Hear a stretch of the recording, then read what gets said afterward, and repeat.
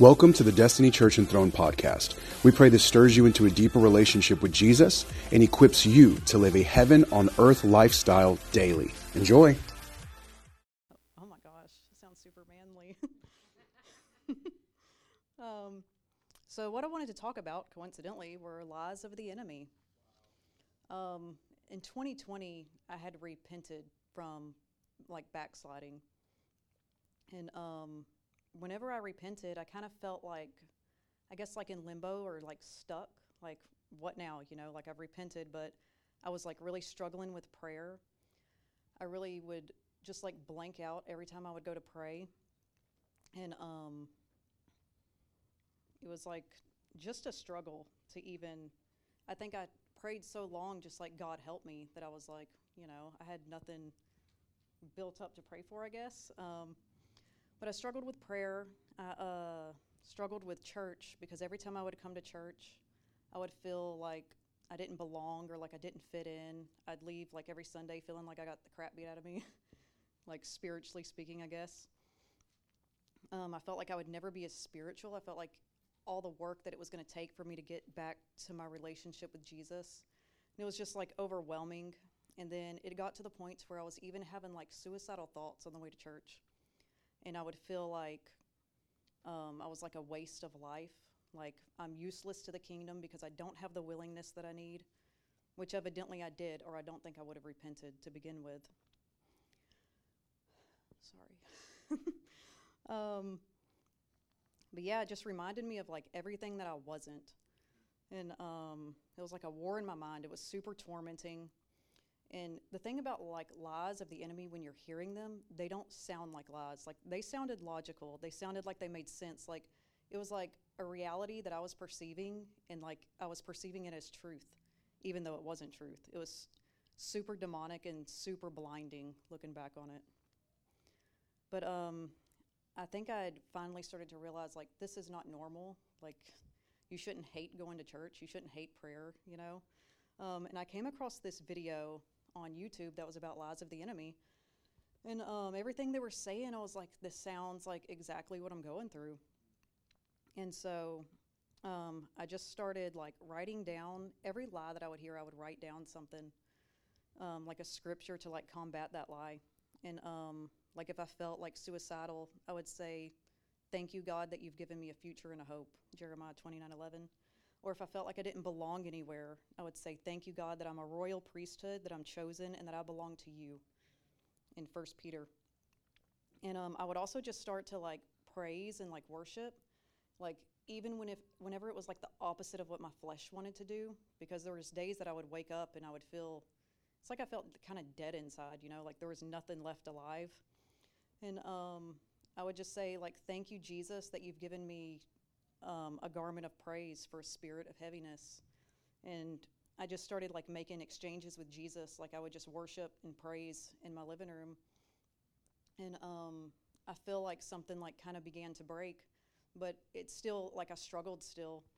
And I think one day I just ugly face cried to God. I was like, "Nobody understands me. I'm so misunderstood. I don't fit in nowhere. I feel like I don't belong nowhere."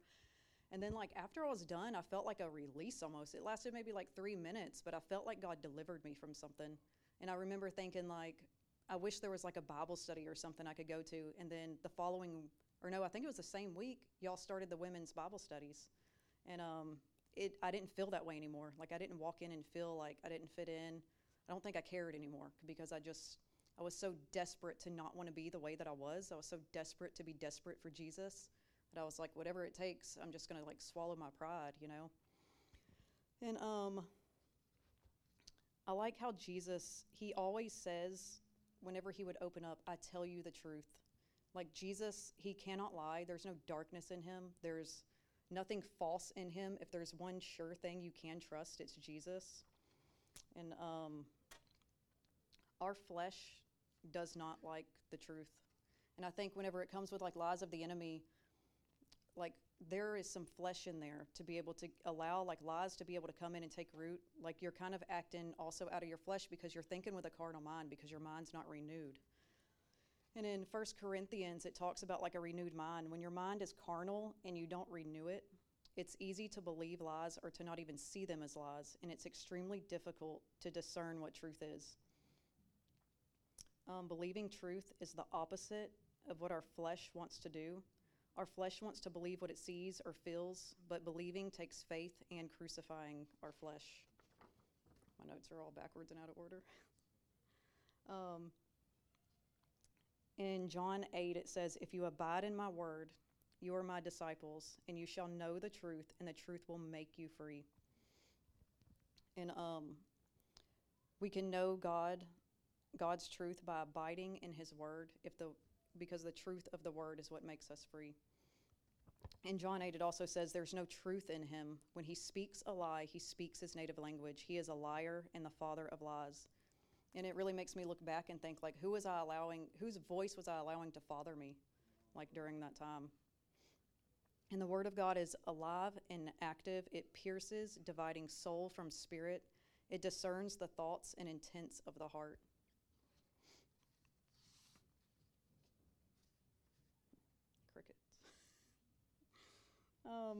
Lies, they shape your life, they shape your mindset, and they'll shape your future. And they'll even affect the way that you see people, and it'll affect the way that you think people perceive you. Because it has an influence over the realm of, like, the world that you're in. Like, I know people who have said, nobody likes me, nobody cares about me. And me knowing these people, I'm thinking, like, everybody likes you. Like, I don't know a single enemy you have. But then later on, you hear their kids start saying the same kind of things.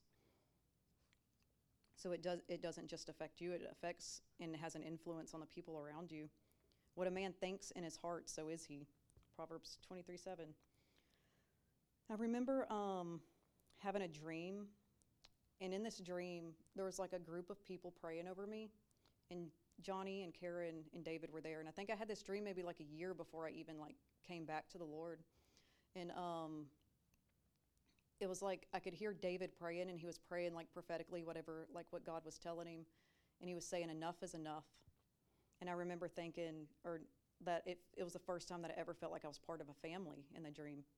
And I knew that God was saying, like, it's enough of isolating yourself. Like, it's enough of resisting me.